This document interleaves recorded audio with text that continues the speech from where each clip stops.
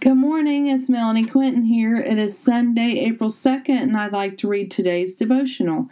The Lord predicts his death and resurrection. Matthew 20:17 through 19. As Jesus was going up to Jerusalem, he took the 12 disciples aside privately and told them what was going to happen to him. Listen, he said, we're going up to Jerusalem where the Son of Man will be betrayed to the leading priests and the teachers of religious law. They will sentence him to die. Then they will hand him over to the Romans to be mocked, flogged with a whip, and crucified. But on the third day he will be raised from the dead. How do you think that would make you feel knowing that the Lord who performed miracles was going to die such a gruesome death?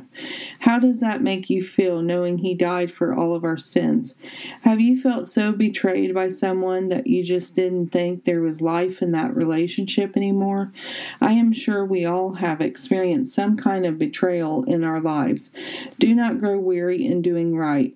Do not lose hope. The Lord is in the process of reviving our lives. He wants to see us rise up from the grave. He wants to see us victorious in his name. As we quickly approach Easter, let's never forget just how much the Lord loves us. He works all things together for those of us who love him and are called according to his purpose. Some things in our lives need to die for new growth to take root.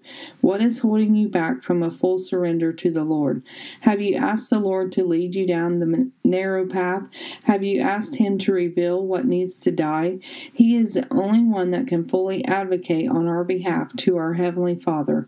Make your supplications known to the Lord, and he will petition on our behalf. There is nothing too big or too small for the Lord Almighty. Have a blessed day inspired by God on April 2nd. Thank you.